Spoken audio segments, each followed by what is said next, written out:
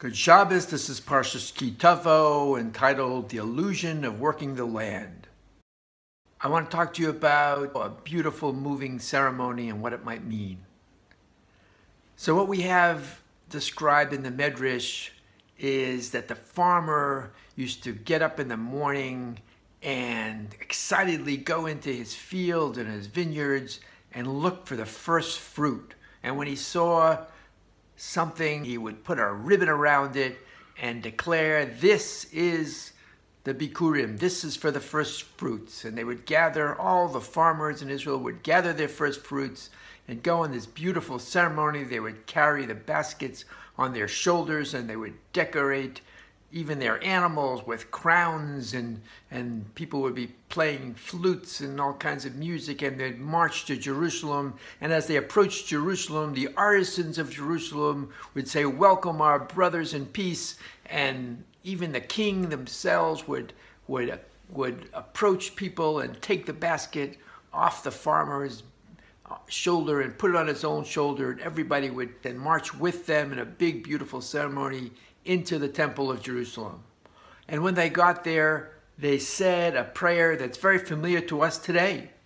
It is the centerpiece of what we say on the Pesach Haggadah, Arami Ovid Avi. In other words, they stood there and they say, our history is before us. We will recall briefly that we had, humble antecedents back when our great-great-grandfather Jacob had married the two sisters of Lavan and was cheated, and he had to survive that and eventually make his way into Egypt, and there we were slaves, and then we were freed, and we were in the desert for 40 years, and we finally made our way to Israel.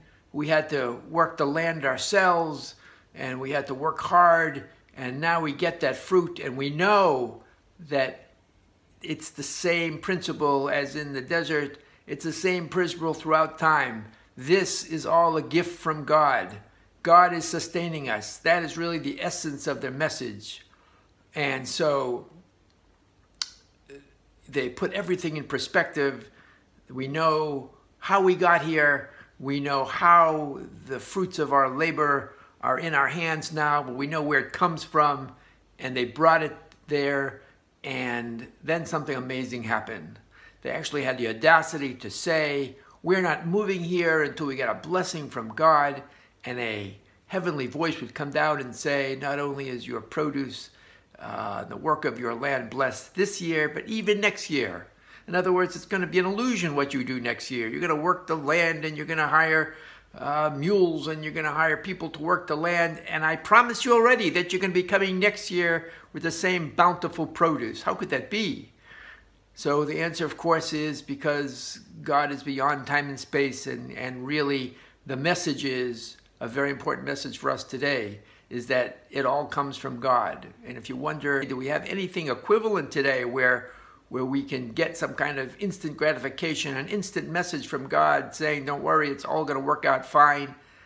So the closest we can get is at least this perception, right? I said this, we're talking about the illusion of working the land.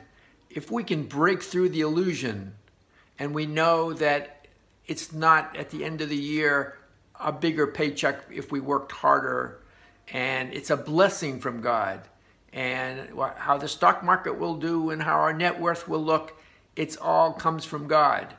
And yes, we can't sit on the couch and say, just make it happen.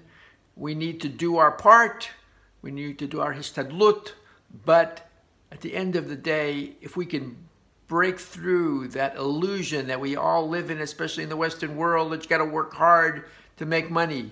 If we can know that it all comes from God, then at least we are approaching that amazing level that they reached at the time the Jewish farmers would bring their produce in. It's amazing that this kind of a miracle happened every year, that they got word from God that this blessing that they were bringing in baskets, God was saying the same thing will happen to next year. So since the new year is coming, I want to wish you a blessing for next year.